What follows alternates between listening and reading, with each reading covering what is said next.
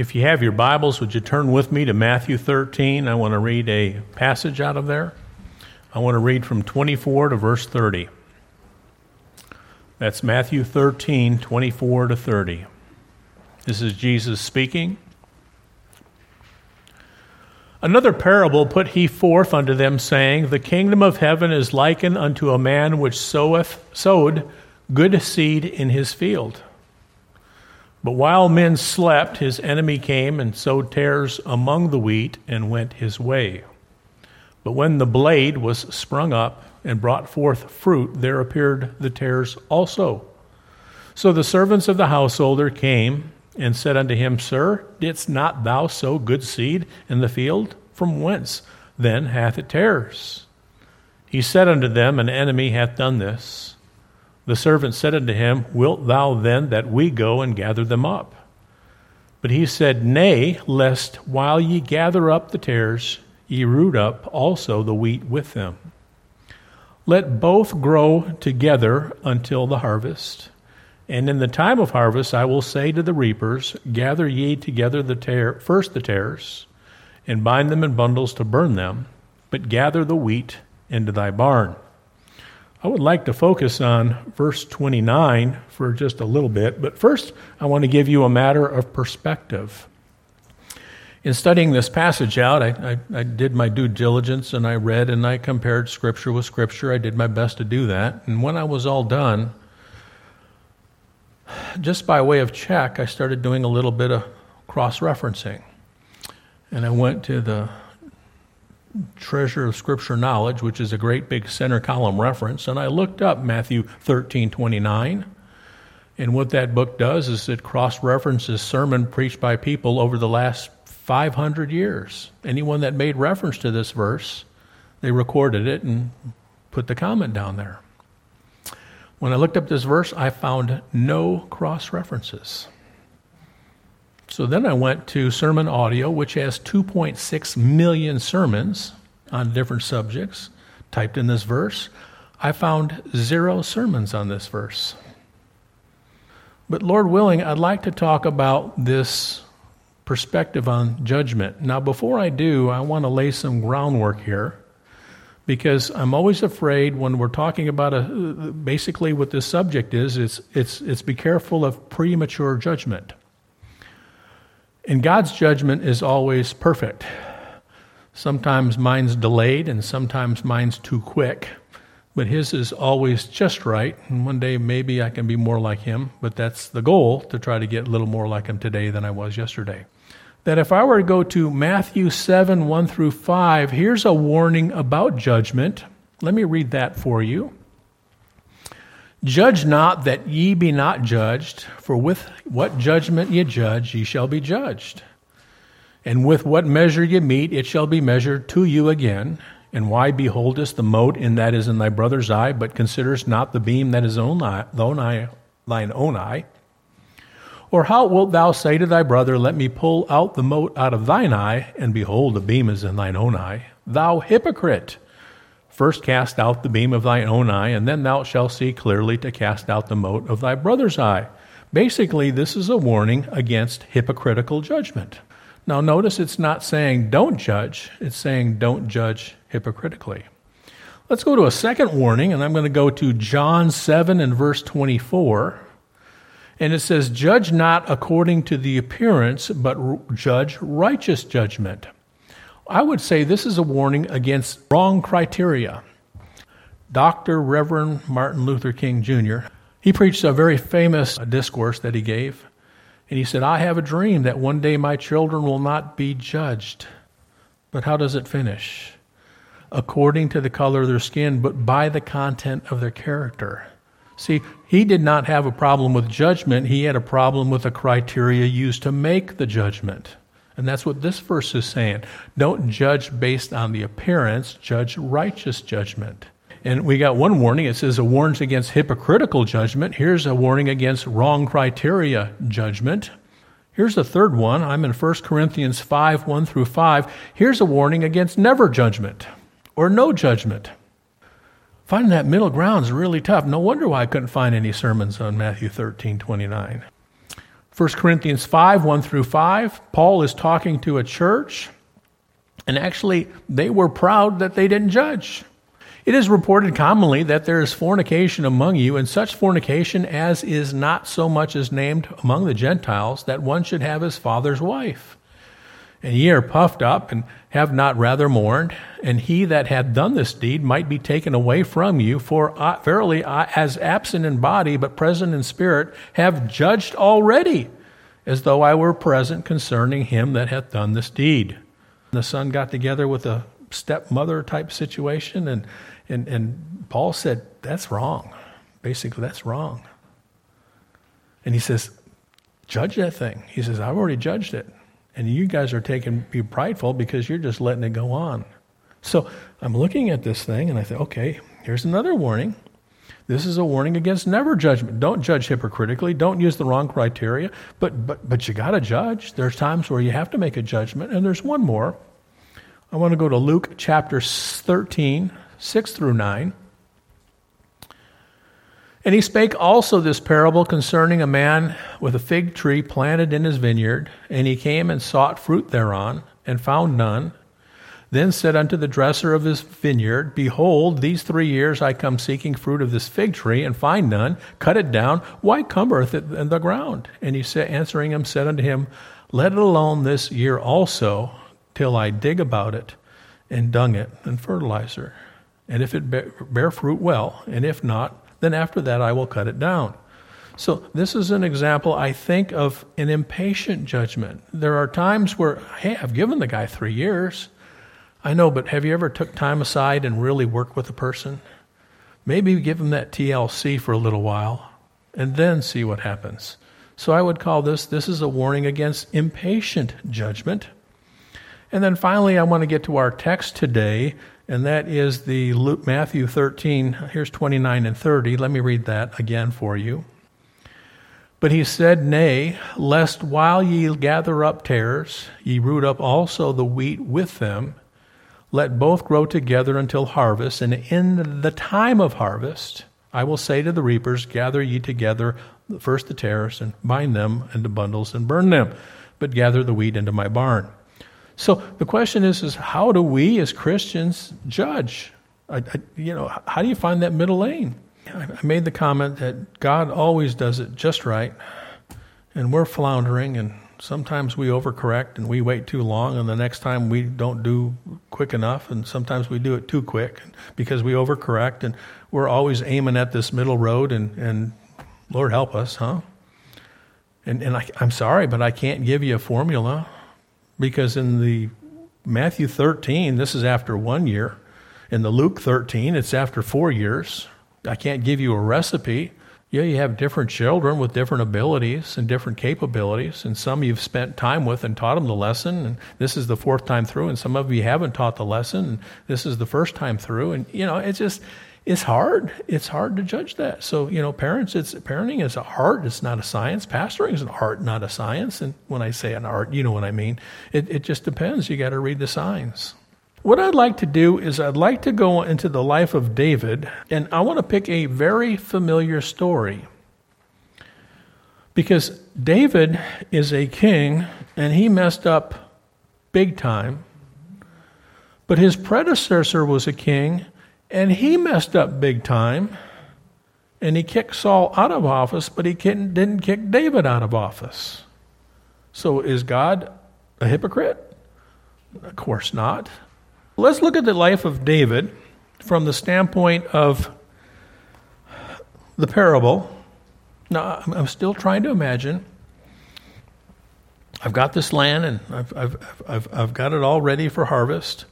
And I went and got my broadcaster, and the seeds are going out, and I'm spinning it, and it's spinning them out, and it's flying them. I don't know if any of you with a farming background know. You're broadcasting the seed, and it gets all spread out. And then all of a sudden at night, someone comes through after and puts in weeds, tares, and they spread in the same place. And then you go out and you start looking, and all of a sudden, shoots are popping up. And some are pretty green, and they got little bitty wheat berries on them, and there's other blades that show up, and they don't have wheat berries. No, you think, well, that's easy to tell which one's not and which isn't. A plant can have wheat berries and it can get knocked off by the wind. And sometimes a plant can be a little bit delayed in bearing the wheat berries. That's why the Lord of the field said, hold off, it's too early, let's give it some time, and let's really give it time to manifest itself. That would be premature. So that's the figurative. Let's go with David, okay? I think he springs up, and we're going to see a lot of fruit in him. I'm going to take this, and I'm going to look at this like a play. Let's look at Act 1 of his life. In Act 1, everything's rosy.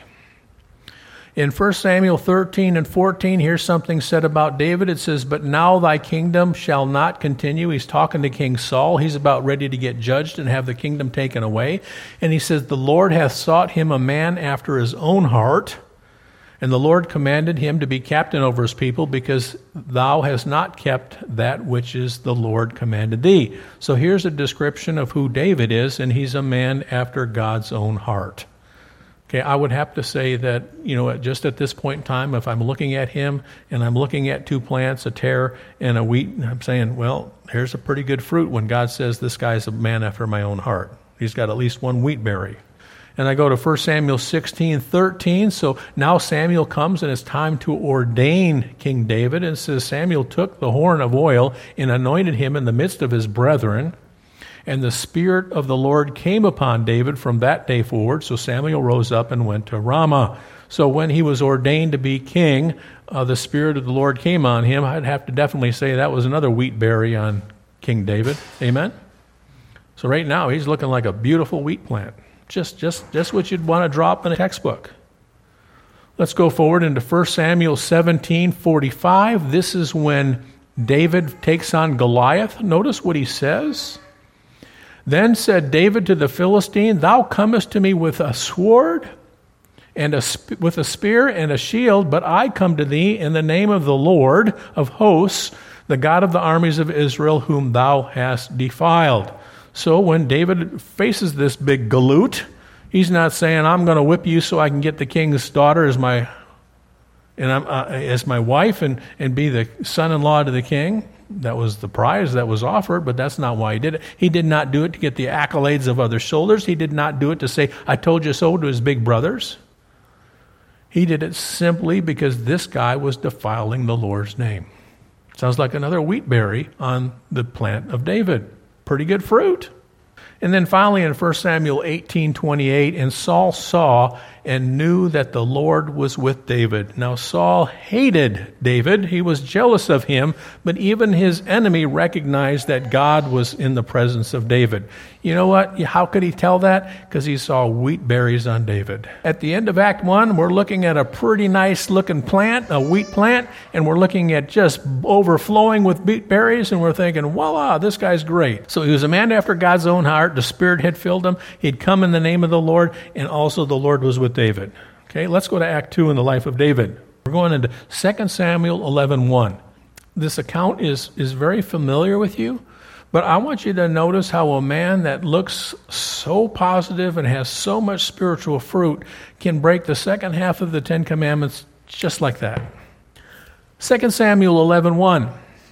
And it came to pass, after the year was expired, at the time of the kings go into battle, that David sent Joab and his servants with him and all Israel, and they destroyed the children of Ammon and besieged Rabbah, and David tarried still at Jerusalem.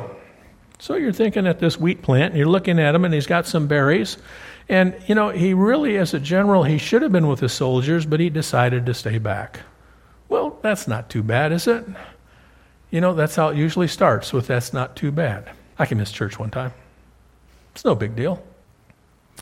2 Samuel 11:2, and it came to pass in eventide that David arose from off his bed and walked upon the rooftop of the king's house. Guess what? In the evening, that's when women took their baths. And they took baths on the rooftops. And that was the custom, and David knew it. So when he took this stroll in the middle of the night, he knew what he was doing. And from the rooftop, he saw a woman washing herself, and the woman was very beautiful to look upon. Okay, well, that's not too, well, now we're getting to, yeah, I guess that is kind of bad, isn't it? And the thing is when he set his eyes on this woman, he didn't turn his head. He went from admiring her to desiring her. He stared too long. Now that is pretty bad. So maybe he's a wheat plant and maybe one of those berries have now fallen off. Maybe two of them have fallen off. Verse 3. And David sent and inquired after the woman, and one said, Is not this Bathsheba, the daughter of Eliam, the wife of Uriah the Hittite? Eliam is a mighty man. Uriah is a mighty man. These are his trusted soldiers, and he's going to send for the daughter of one of his trusted soldiers, and he's going to send for the wife of one of his trusted soldiers. I think a couple more wheat berries just fell off. If it was my wife, I think I'm about ready to burn that wheat plant. But let's see what God does. Verse 4. And David sent messengers and took her, and she came in unto him, and he lay with her, for she was purified from her uncleanness, and she returned unto her house. So he got her, and he committed the act of adultery with her. Now you're thinking, how many wheat berries? Well, maybe he's got a couple wheat berries. Maybe there's a couple just dangling. So I ask you right now, if we were to look at David's life right here, he's broken many of the commandments. He's about ready to break the rest of them in a second. And you're looking at David. Does he look like a tare or does he look like a wheat plant? Let's go back to our parable in Matthew 13. You going to yank that thing up? Well, God didn't yank him up. He yanked up King Saul, but he didn't yank up King David. What's the difference? Well, that's what we want to find out. So I'm still in 2 Samuel 11. Let me read 5 and 6. And the woman conceived and sent and told David and said, I am with child. And David sent to Joab, saying, Send me Uriah the Hittite. And Joab sent Uriah to David. So all of a sudden he committed this terrible deed, this terrible sin. And it has consequences because now there's a baby. So he's thinking, oh no, what am I going to do? Here's the first attempt to cover it up. He's going to call for Uriah. Send me Uriah from the battle under the pretense of getting a scouting report of how the battle's going. Verse 7 through 9. And when Uriah was come up, David demanded of him how Joab did, and how the people did, and how the war prospered. And David said to Uriah, Go down to the house and wash thy feet. And Uriah departed out of the king's house, and there followed him a mess of meat from the king. But Uriah slept at the door of the king's house with all the servants of his lord, and went not to his house. So he figured out, okay, she's pregnant. If I can get her husband to go back home and spend the night with her, I'm off the hook. They won't know who the father. They didn't have DNA tests back then. I'm off the hook. But Uriah is such an honorable guy. When it's time, and he goes to the king's house, and he says, Go home, take a shower, rest in your own house. He says, I can't do that. He said, my men are fighting a war right now. How can I go enjoy the comforts of home, enjoy the comforts of my wife, when my men are in the middle of battle? So he gave him all this food, and Uriah walked out, and he slept on the porch. He says, I can't go home. I can't do this to my men. I'd be a hypocrite. Now I'm going to read 11 and 13. Uriah said, The ark and Israel and Judah abide in tents, and my Lord, because David says, Why? Why didn't you go home?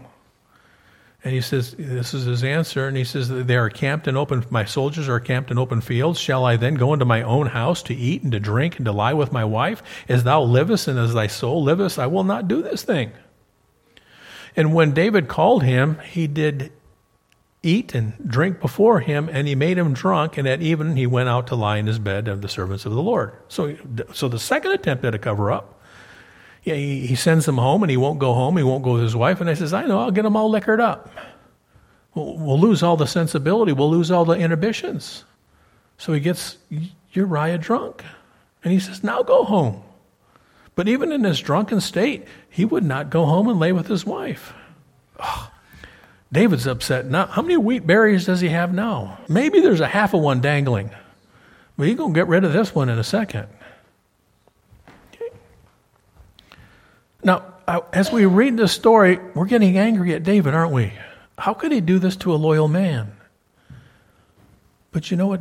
God is not. God is getting angry. There's going to be repercussions of it. He's going to get penalized for it. But you know what? He didn't burn him. He didn't kick him out of office. Why? 2 Samuel 11, 14 and 15. Here's the third attempt at a cover-up, and this one's going to do the cover-up. The only problem is he's covering up for men. He couldn't cover it up for God. And it came to pass in the morning that David wrote a letter to Joab and set it by the hand of Uriah. Doesn't that get your gall? He says, kill this guy, and you give the message to the guy you want killed to him, and he's the one delivering the message. Whew. And he wrote the letter, and he said, set you Uriah in the forefront of the hottest battle, and retire from him, that he may sit and die. You know, where the battle's the toughest, you send them out there with a couple soldiers, you give a whistle, and when you give a whistle, everybody run and leave him out there all by himself, then the enemy will kill him. I think he lost all his wheat berries. He just committed the last half of the 10 Commandments. Everything from the lying and the adultery, the stealing, the coveting, the murder, just did them all. Let's go to Act 3. Remember we're doing a play? We're looking at the first act, and everything's nice, and there's this nice wheat plant, and it's got all these pretty wheat berries on it. We go to the second act, and a great big storm's coming. It's knocked all the wheat berries off of there. And then what David does is he writes this psalm. The reason why you can notice this psalm is because you never find anything of the sort from King Saul. Saul is a different kind of person than King David. The thing is, when do you judge? When do you not judge? It depends. It depends on the reaction of the child. It depends on the reaction of the person. It depends on the reaction of the saint. It depends on the reaction of the king. The first thing I want you to notice is David takes full responsibility for his sin. Remember when we looked at pride, 2 or 3 weeks ago? And King Saul was our poster child for pride? He never did this. He said, you were late. The people made me do it. It wasn't my fault. Look what he says. Have mercy upon me, O God, according to thy loving kindness, according to my multitude of thy tender mercies. Blot out my transgressions. Wash me from mine iniquity. Cleanse me from my sin. For I acknowledge my transgressions, and my sin is ever before me.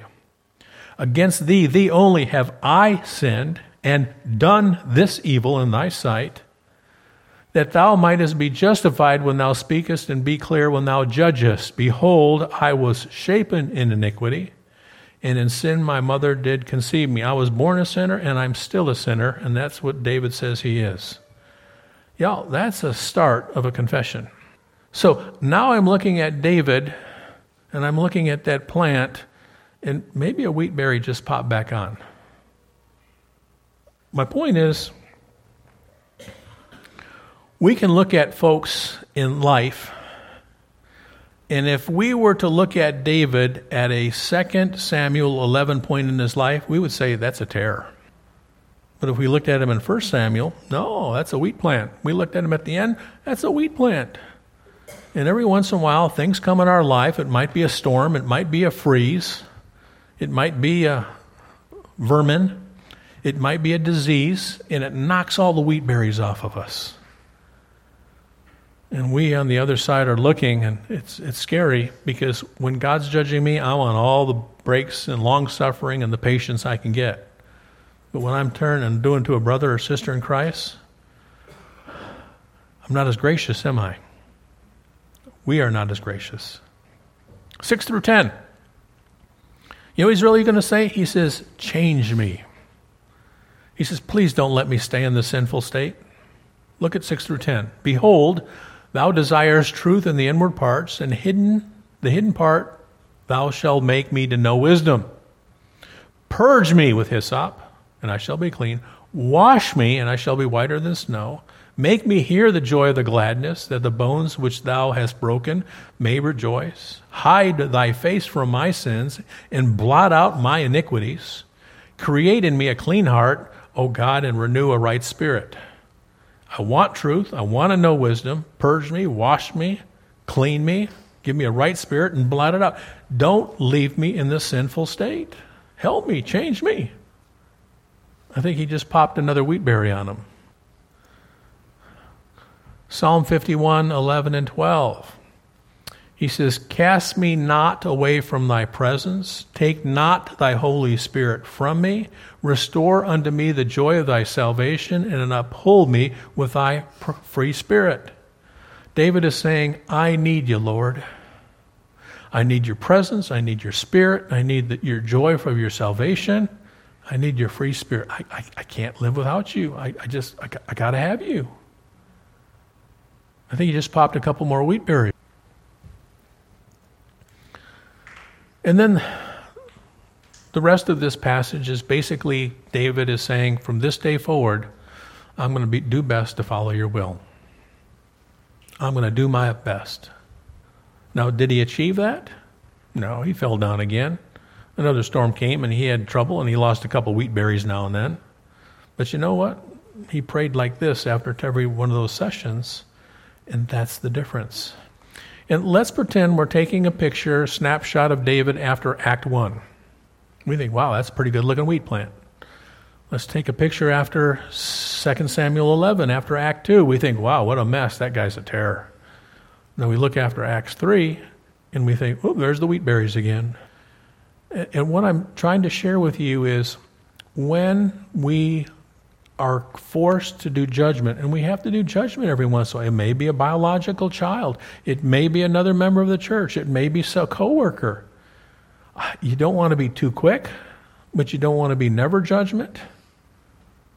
And you just don't want to do a snapshot at one point in time, because it could be one of those hard times. We all have weak moments. We don't tear them up and throw them in the fire. We give them some time. We don't give them forever.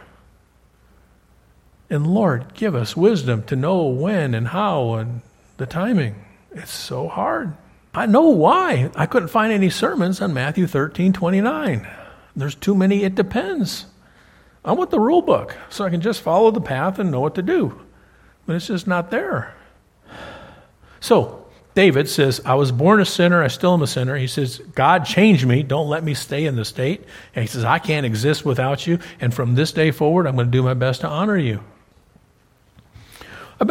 For a lot of different reasons, I've been reading some books this summer. Part of it was getting ready for school.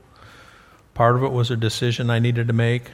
And part of it was I was just interested in certain things. And I've read 3 particular books that are about occupations I know nothing about. I read a book on a person that made violins. I read a book on a Japanese farmer. I know nothing about making violins, and I know very little about farming. But I read a third book on Bitcoins, which is on central banks. And I found a common theme through all 3 of those books. You're thinking, what has violin making got to do with farming, got to do with Bitcoins? Let me start with the farming example. Maybe this will help explain it. This Japanese farmer was a little bit of a naturalist. He's very holistic.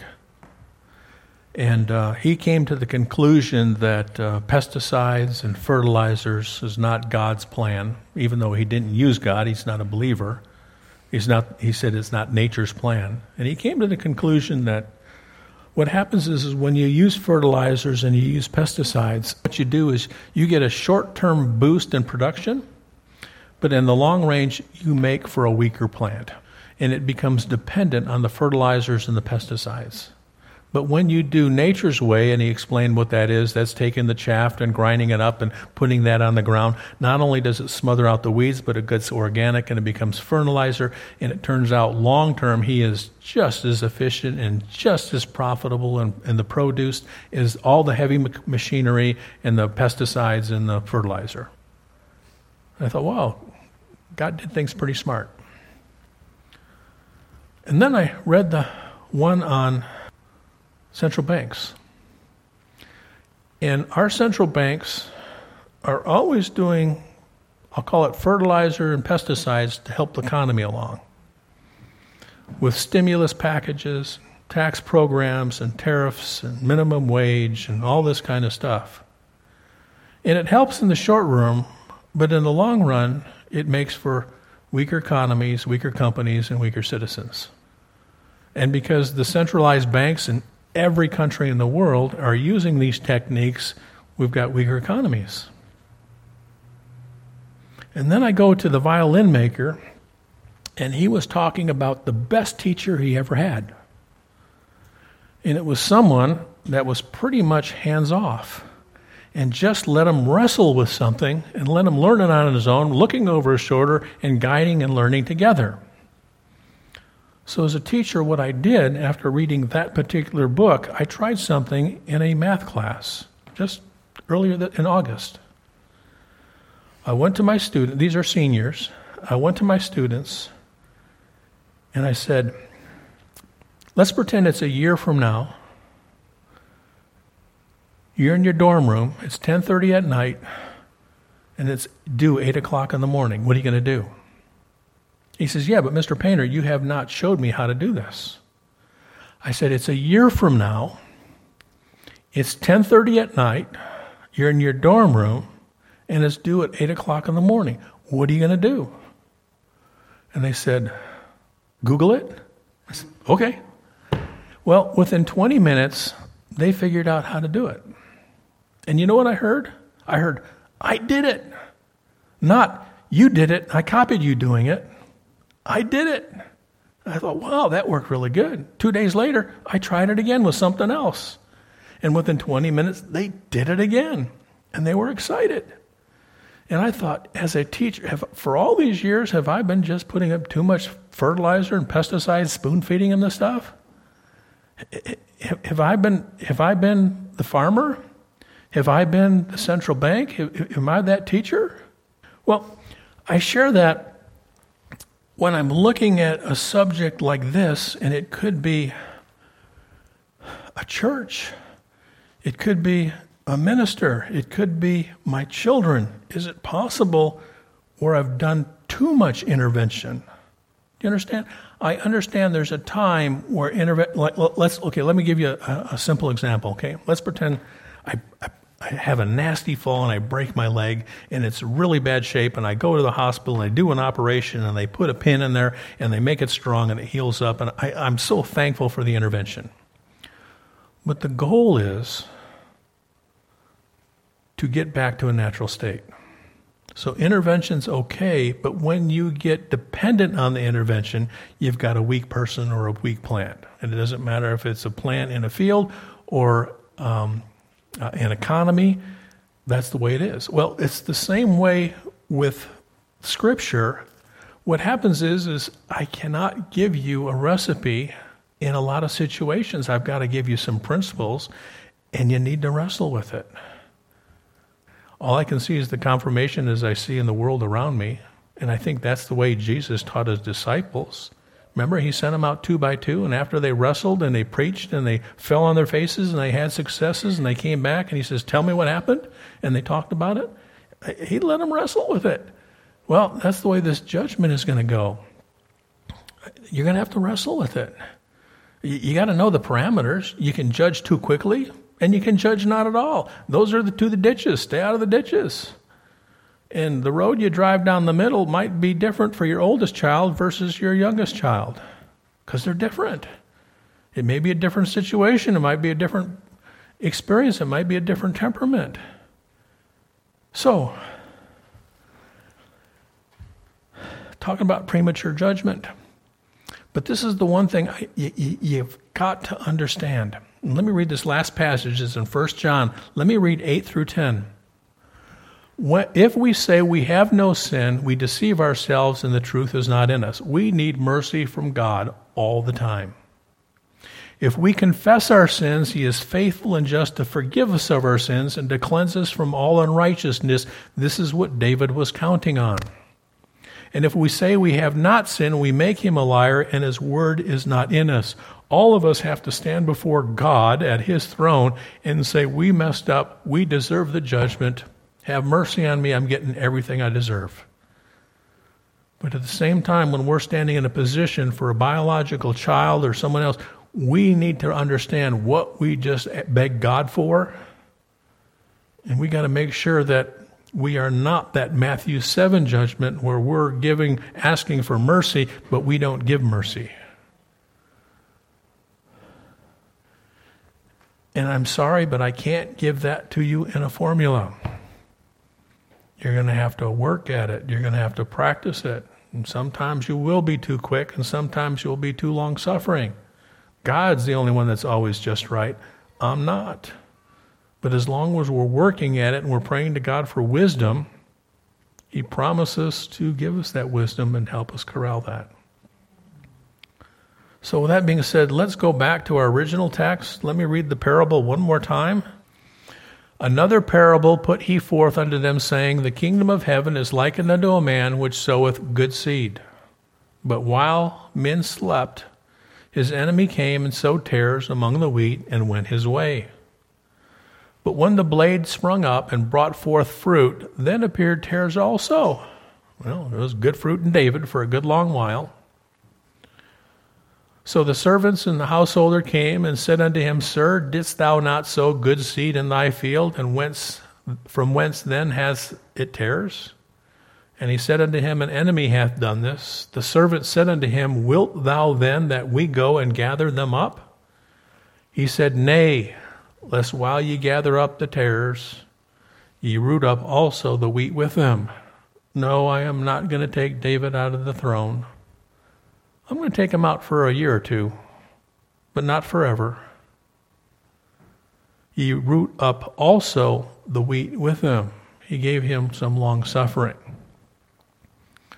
Let both grow together until the harvest, and in that time I will say to the reapers, Gather ye together first the tares, and bind them in bundles to burn them, but gather the wheat into my barn. I want you to know about King David.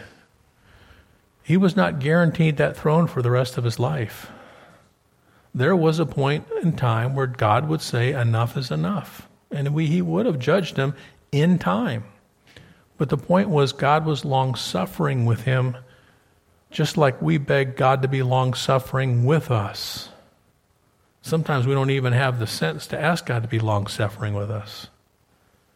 But then we ought to do that also with others. Forgive as you've been forgiven, forbear as he have forbore you. And that's what we beg for. So, I don't know if I've cleared this or I've confused you. After it's said and done, I don't know if I know anything about parenting anymore.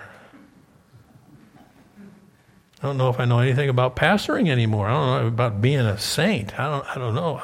I'm a mess. But I just hope that I can look backwards, see my mistakes, and say, well, I'm not going to try not to do that again. Notice I'm going to try not to do that again. May the Lord bless you. Thank you.